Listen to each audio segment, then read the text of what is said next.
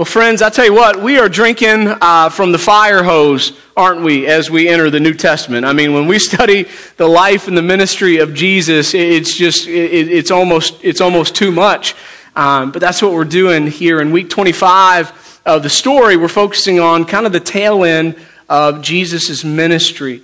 And this chronological walk through, really not a walk, it's a chronological sprint through the Bible is what it is. And we especially feel the speed of that sprint when we hit the New Testament. We've just covered such large chunks. We're going to do that again this morning. I pray that the Lord would open our minds and our hearts to some really important truths and questions that we have to answer ourselves. Okay, so join me in a word of prayer if you don't mind. Father, we're so thankful for allowing us to gather here, the ability to assemble in your name. God, I'm thankful for what we just experienced, Lord. Though Josh is definitely not a babe by any sense of the word, he's a man, but so good to have a young man lead us in worship like that. God, I pray that you'd bless him as he continues to pursue you and all that life might have for him. Father, I pray for us now as we gather here in your name, that you would bless us with the presence of the Holy Spirit. Holy Spirit, we want to invite you to come now and to take your proper place in our church, at this pulpit, as our teacher and our guide. We recognize that is your role here in this church. We ask that you would lift up Jesus, that he might draw all of us closer to himself. And Jesus, we pray that as you are glorified and we begin to see you in the light that you intend yourself to be seen, that we would be changed by that. We love you. We ask these things in your holy, powerful, and precious name. Amen. You guys remember the game 20 Questions? Remember that game? Anybody play that growing up? Anybody play that recently? No, nobody played it recently.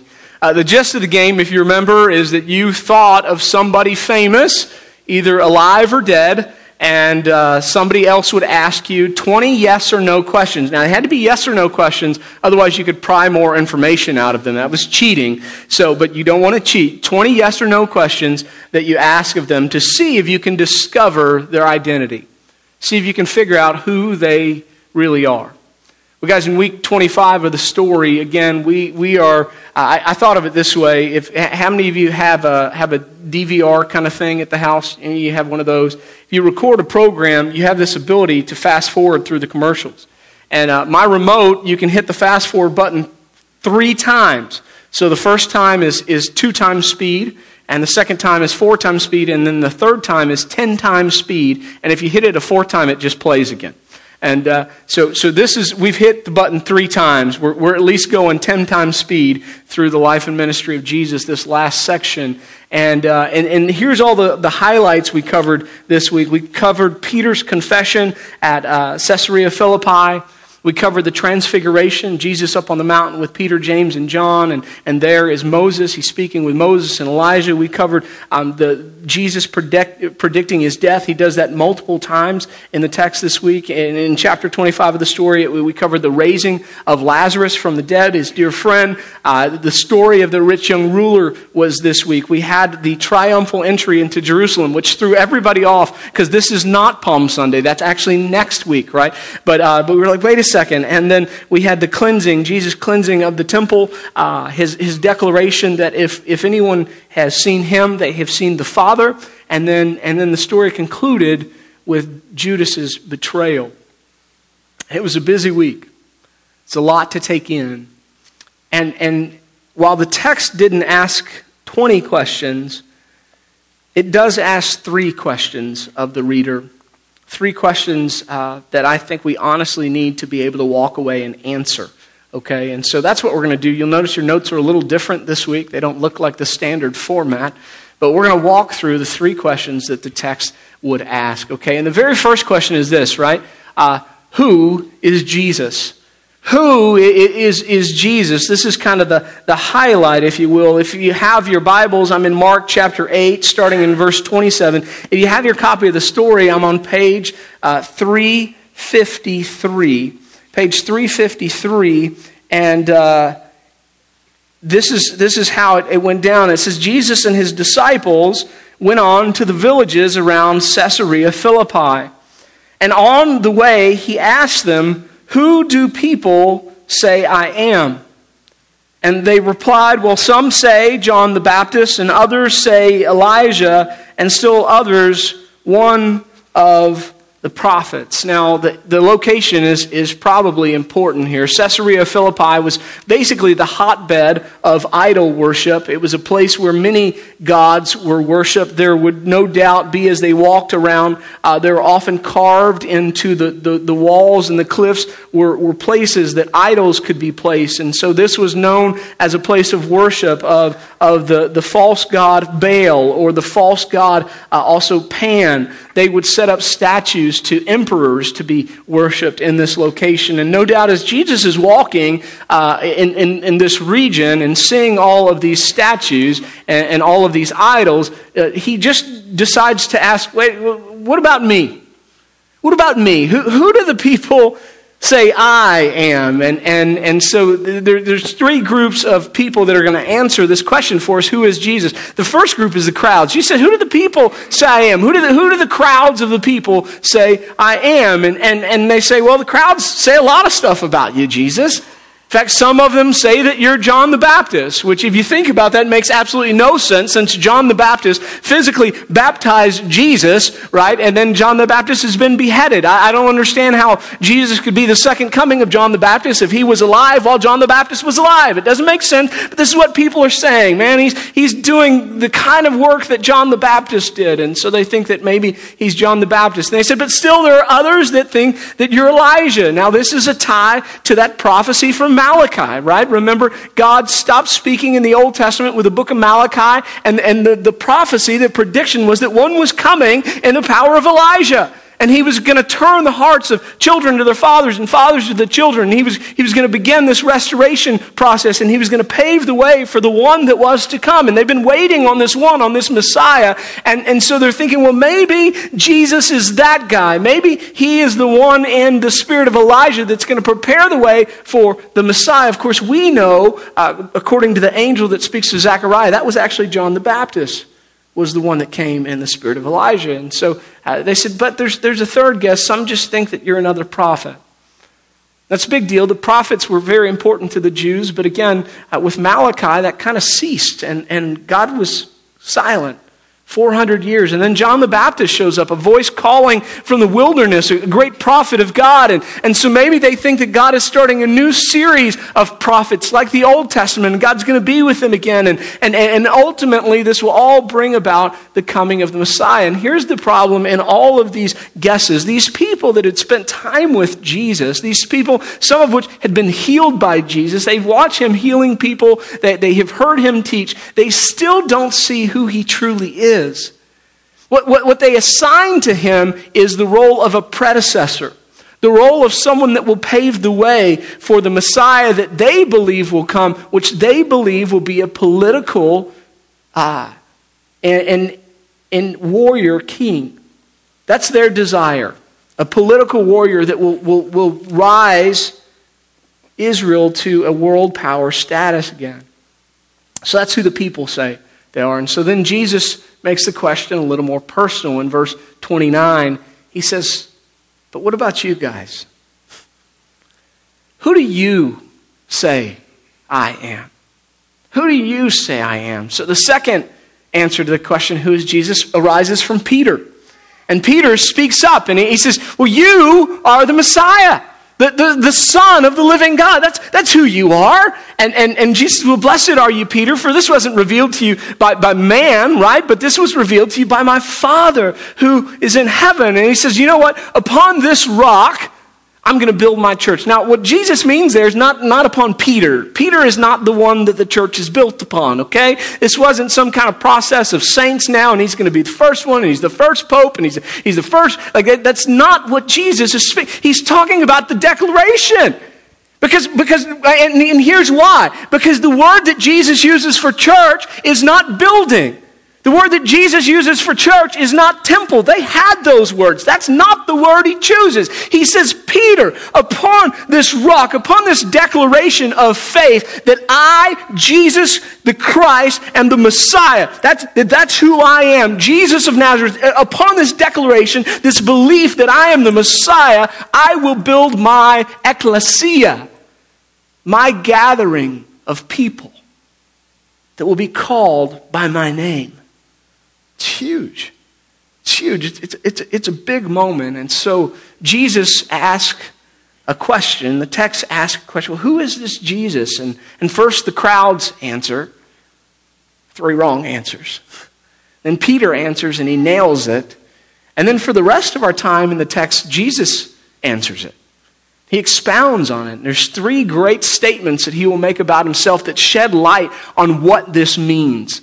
What does this declaration from Peter really mean? What does it mean that Jesus is the Messiah? And so Jesus is going to explain that. And so the third person to answer the question, who is Jesus himself. And he answers with 3 claims. And here is the first. I am the light of the world. I am the light of the world. When Jesus makes this declaration, it is at the end of one of the great feasts of the Jews. It's called the Feast of the Tabernacles, or the Feast of the Booths. And it was a week-long feast where they would build for themselves booths or tents to sleep in. They wouldn't sleep in their homes. They would sleep in these booths or these tents. And it was supposed to remind them of a time that God was with them when they escaped from Egypt and they wandered in the desert for 40 years. And it was a big deal. And so they would sleep in these booths, and they built these huge menorahs, these huge basically candles, and they would light these things. And it says literally that it was so bright that every corner of the city would be glowing from these huge menorahs that were built. And the menorahs were meant to remind them of the pillar cloud. The pillar cloud was the cloud that led them out of Egypt. It's the cloud that went between them and the army of the Egyptians to save them. It's the cloud that led them through their wanderings. It would tell them when to pack up and to leave. It would tell them when to stop. At night, it would settle down amongst them and glow with warmth and fire so they wouldn't freeze to death. It was a sign of God's presence with his people. It was a sign of God's protection for his people. And it was a sign of God's guidance for his people. And Jesus says, that's me. That's me. You want to know who I am? I am the light of the world. That's me. I am God in your midst. That's who I am. I am God, and I have come to protect you from the evil one. I am God, and I have come to guide you back to the Father. I am the light of the world. So Jesus begins to answer this great question, who is he? His second declaration sheds even more light. He makes this claim to a group of Jews that claim that they know God. They say, Abraham is our father. Abraham is our father, and they're upset because Jesus says, well, you know what? God actually should be your father, not Abraham. And if God were your father, you guys would love me. You'd love me. And they're astounded by that. I'm in John chapter 8. In John chapter 8, I'm going to read verse 56 through 58. And the text, I encourage you go back and you can start in 48 this week if you want to go back and reread this. But this is what Jesus says to them starting in verse 56. He says, your father Abraham rejoiced at the thought of seeing my day. He saw it a long way off is what it means. He saw it and he was glad. And they said, you're not yet 50 years old, the Jews said to him, and you have seen Abraham? Verse 58, I tell you the truth, Jesus answered, before Abraham was born, I am. And there it is. The most open declaration in Jewish language that Jesus will ever make is right here. In John chapter 8, verse 58, he speaks in a plain language to his people. Now that statement doesn't make sense to us because we're not Jewish. But it would make complete sense to the Jews who had studied the Old Testament and knew it by heart, because this is the statement that God ultimately will make when he speaks to Moses at the burning bush, right? And so he speaks to, they also called Moses their father, remember? And so he speaks to Moses at the burning bush. He says, Moses, come on, take off your sandals. You're standing on holy ground. He says, Moses, I'm going to send you back to Egypt where you've run from, and you're going to go to my people, and then you're going to go before Pharaoh, and you're going to say, Pharaoh, let my people go, and you're going to lead my people. You're going to be their deliverer. You're going to deliver them out of the hands of Pharaoh, out of the hands of slavery. I'm going to use you to do this, and you're going to lead them into the promised land. And Moses says, no. Who am I, Lord?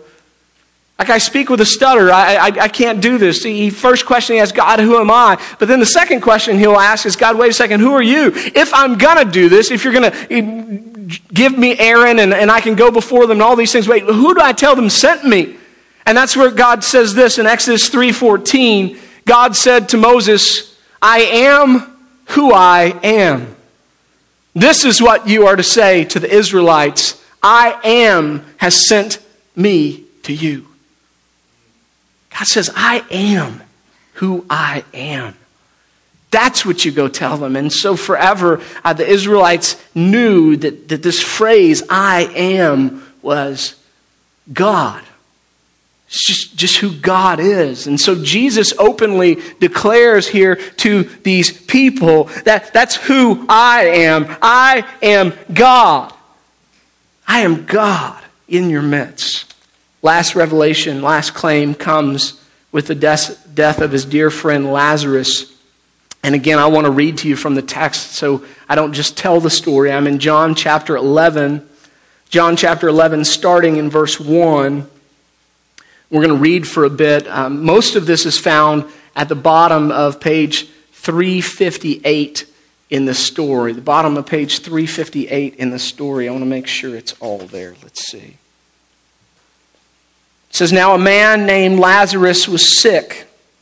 He was from Bethany, the village of Mary and her sister Martha. This Mary, whose brother Lazarus now lay sick, was the same one who poured perfume on the Lord and wiped his feet with her hair. So the sisters sent word to Jesus, Lord, the one you love is sick. And when he heard this, Jesus said, this sickness will not end in death. No, it is for God's glory that God's Son may be glorified through it. Now Jesus loved Martha and her sister and Lazarus. So when he heard that Lazarus was sick, he stayed where he was 2 more days. Now there's a comma there. It's going to say some more. But if you pause there, that sentence doesn't make sense. Jesus loved him so much that when he heard he was sick, he stayed there 2 more days. It goes on, and then he said to his disciples, let's go back to Judea. Now here's the part that shows his love. But Rabbi, they said, a short while ago the Jews there tried to stone you, and yet you're going back? And Jesus answered, are there not 12 hours of daylight? Anyone who walks in the daytime will not stumble, for they see by this world's light. It's when a person walks at night that they stumble, for they have no light. After he had said this, he went on to tell them, our friend Lazarus has fallen asleep, but I am going to wake him up. His disciples replied, Lord, if he sleeps, he'll get better. And Jesus, of course, had been speaking of his death, but his disciples thought he meant natural sleep. So he told them plainly, Lazarus is dead, okay? And for your sake, I'm glad I was not there, so that you may believe, but let us now go to him. Then Thomas, also known as Didymus, said to the rest of the disciples, let us also go that we may die with him. On his arrival, Jesus found that Lazarus had already been in the tomb for 4 days. Now Bethany was less than 2 miles from Jerusalem, and many Jews had come to Martha and Mary to comfort them in the loss of their brother. When Martha heard that Jesus was coming, she went out to meet him, but Mary stayed home. Lord, Martha said to Jesus, if you had been here, my brother would not have died. But I know that even now God will give you whatever you ask. And Jesus said to her, your brother will rise again. Martha answered, I know that he will rise again in the resurrection at the last day. And Jesus said to her, I think the word sweetie should be in there, right? Loved one, my dear, I am the resurrection and the life. The one who believes in me will live even though they die, and whoever lives by believing in me will never die. Do you believe this?" Martha says, "I know that he's going to rise again at the resurrection." At the resurrection, you see, Martha says, I know that he's going to rise at the resurrection. And then Jesus says, "Martha, I am the resurrection and the life." It's not about believing in it. It's not about believing in an event at some future date, my dear. It's about believing in me. Do you believe in me? For I am the resurrection and the life. And this is where the story gets good. This is where the whole story is heading. This Jesus will not just be resurrected. No, he is the resurrection and he is the life. They will kill him, but the grave will not keep him, right? Because Lazarus is a picture of something greater that is coming. Like Lazarus is raised from the dead. He's resurrected physically, but eventually he will die again. But Jesus is using him as a picture of a better thing that is coming. Nay, not a thing, rather a better person that is coming for us. A person that will raise us to a spiritual life from which we can never die. Amen. Jesus says, "I am that. I am he. I am the resurrection and the life." And Jesus will cure our sin problem. He will provide a way for us to come back to God. Not through an event, but through himself. I am the resurrection and life. So our first question is, who is Jesus? We have the answers of the crowd. They're wrong. We have the answer of Peter. He nails it. And then we have the explanation from Jesus. It's a big deal. It's a big deal. Okay. I'm the light of the world. Before Abraham, I am the resurrection and the life. Okay? Second question the text asks. Why has he come? Okay, now I know who Jesus is, but why on earth has he come? Perhaps you picked up on that question this week. It was actually scattered throughout our reading in many places. Jesus actually mentions it on multiple occasions. My favorite occasion is found in John chapter 12, and I'm going to read that to you from John chapter 12, starting in verse 20. We're going to read all the way through 33. John chapter 12, verse 20. It says, "Now there were some Greeks among those who went up to worship at the feast, and they came to Philip, who was from Bethsaida in Galilee, with a request. 'Sir,' they said, 'we would like to see Jesus.' Philip went to tell Andrew. Andrew and Philip in turn told Jesus. Jesus replied, 'The hour has come for the Son of Man to be glorified. And I tell you the truth, unless a kernel of wheat falls to the ground and dies, it remains only a single seed. But if it dies, it produces many seeds. The man who loves his life will lose it, while the man who hates his life in this world will keep it for eternal life. Whoever serves me must follow me, and where I am, my servant also will be. My Father will honor the one who serves me. Now my heart is troubled.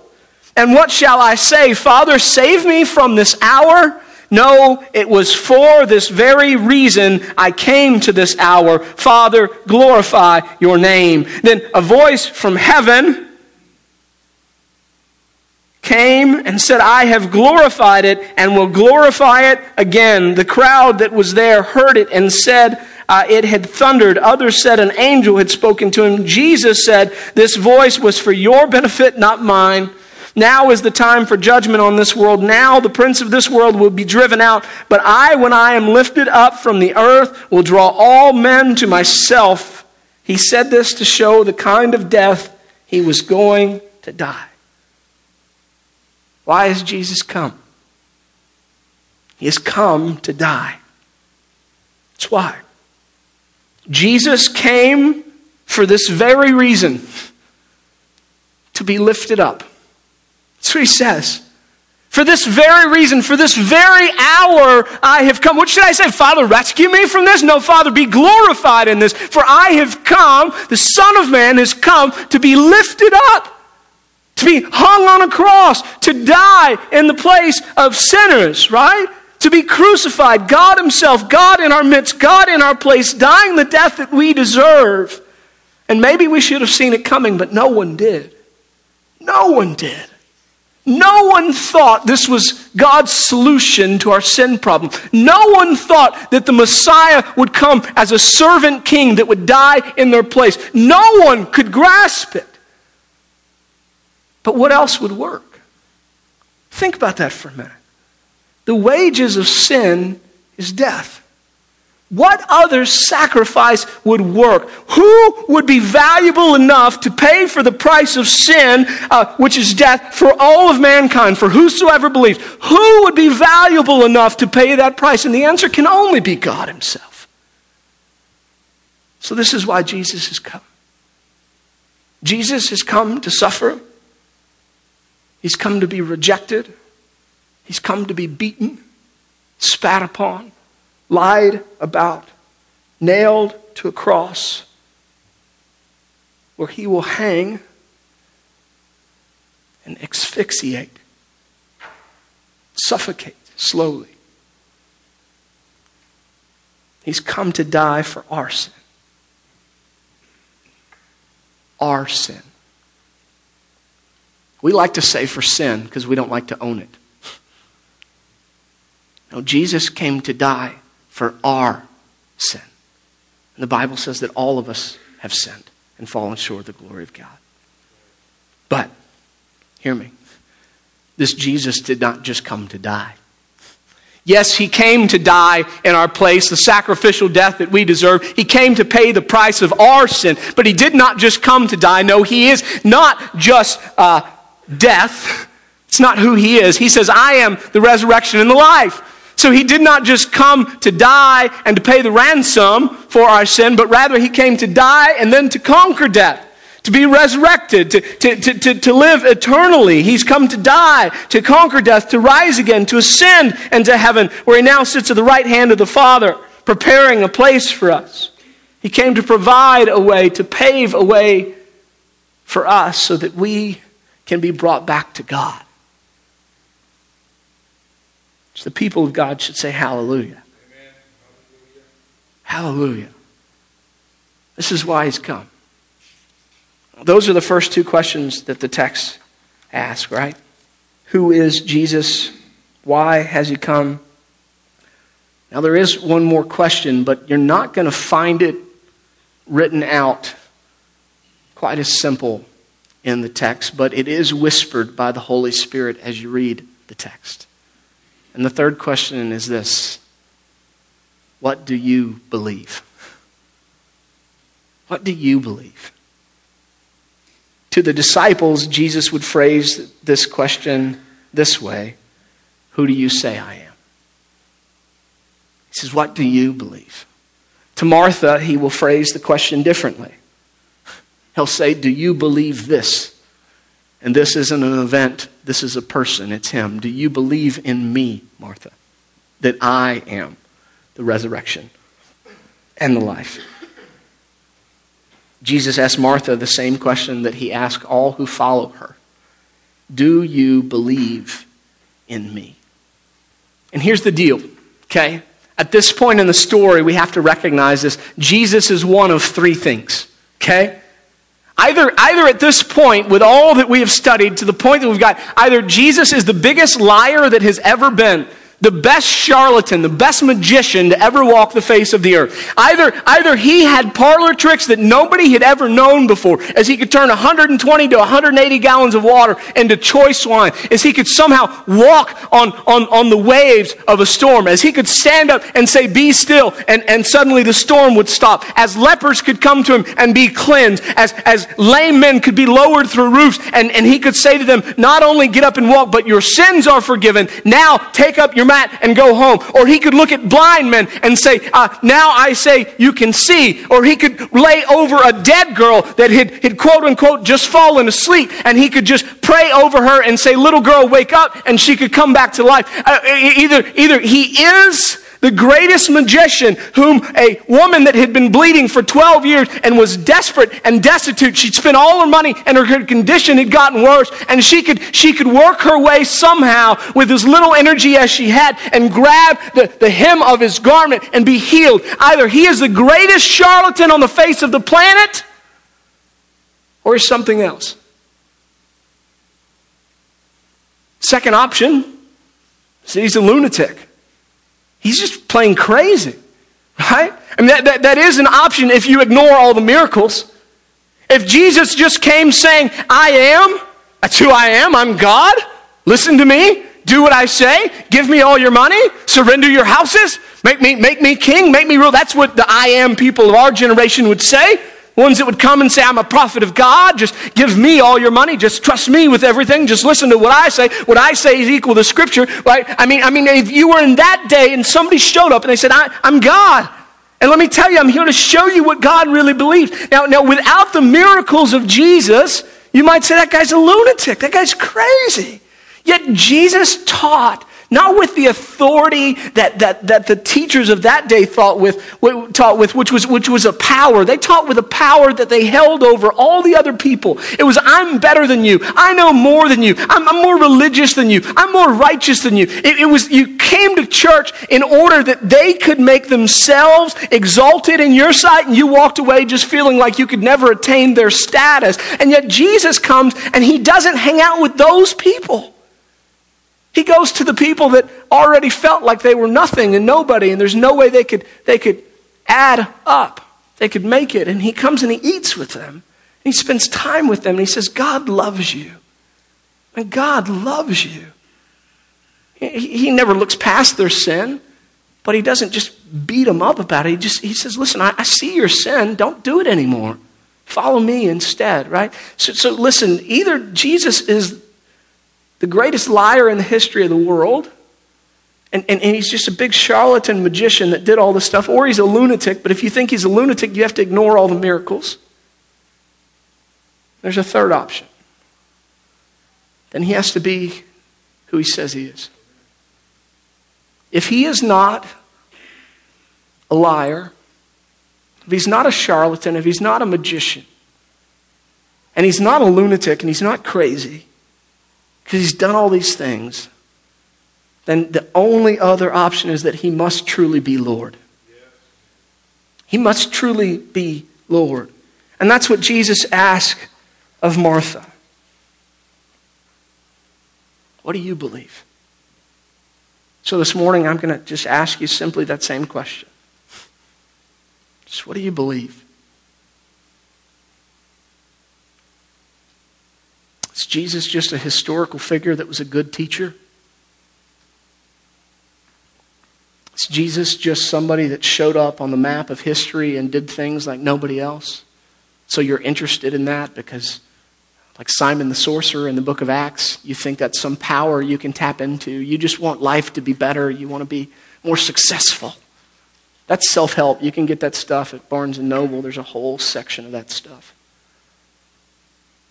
Jesus didn't come for that.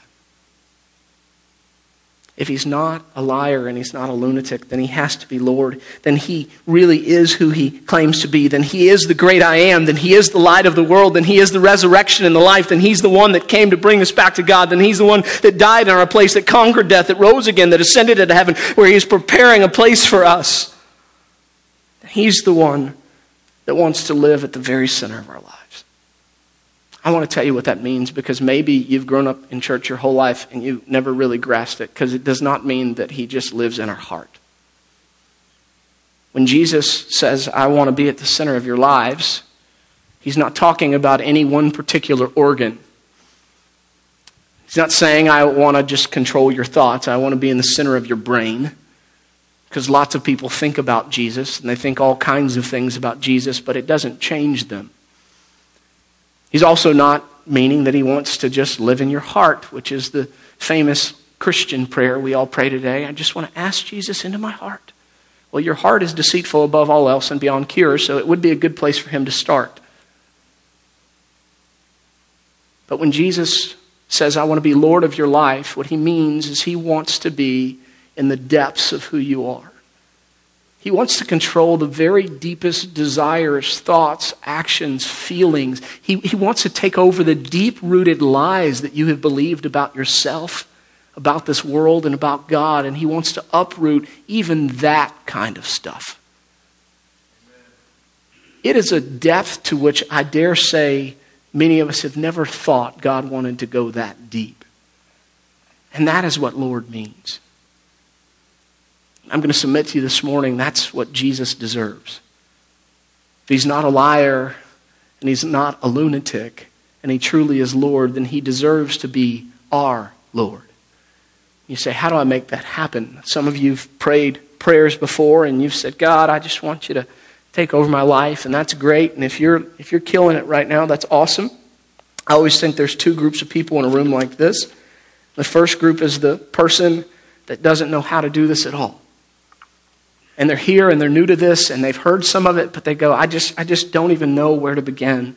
And it begins, I think, when you're that person with a confession that says, hey, I don't know everything.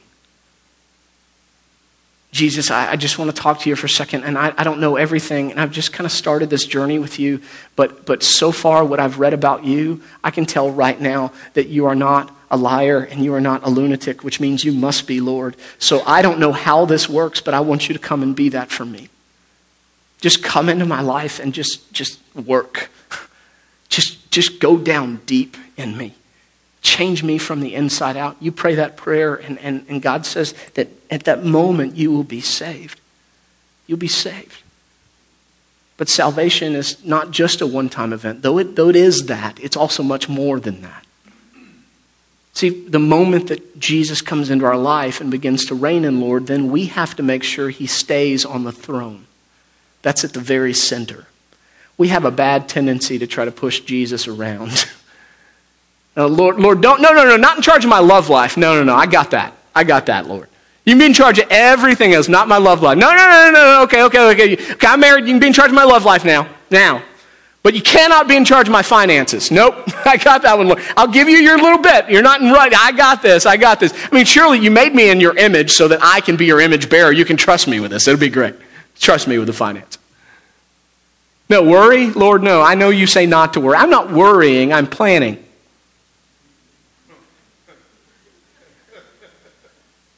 That's why I'm up 2 a.m, Lord. I'm planning. First group of people, you've never accepted Christ. I'm not here. I'm not one of those hellfire brimstone try to scare you preachers, but the Bible says that when we die, we'll all face judgment. And we will all be judged either according to our acts, which the Bible says that all of our acts are like filthy rags before God, and that there's no way we could spend the rest of our lives doing the best things possible, and yet we're still sinners. We're not perfect. God's holy and perfect. So we would stand and that judgment would not go well. Or we get to stand judgment before God and say, God, I'm all those things you see, but I'm all those things covered by Jesus Christ, who's my Lord. And he was perfect for me. And God will say, welcome home. Okay? So that's coming. So if you're here and you've never accepted Christ, I want to implore you here in a minute. We're just going to have a time of prayer. Some of you, though, are Christians, and we have all kinds of churchy words for this that I hate. Hate them all. Maybe for you, it's a rededication day. We've got that on our little cards. You can click rededication. What does that mean? I think it means, I have not been living like you are Lord. I haven't been living like you want the depths of me. I've been thinking about you a lot. Or I've been passionate about you. But I have not been living for you. And maybe for you as a Christian, it's a simple prayer.